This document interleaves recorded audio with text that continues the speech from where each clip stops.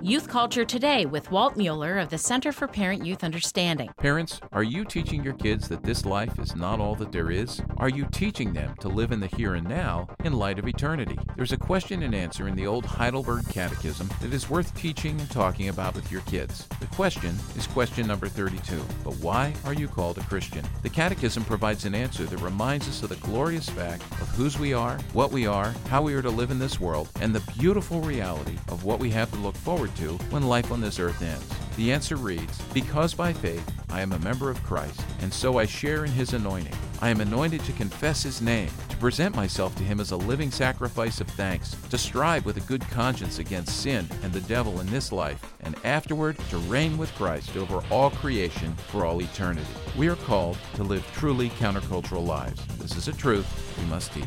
For more on youth culture, visit us on the web at cpyu.org.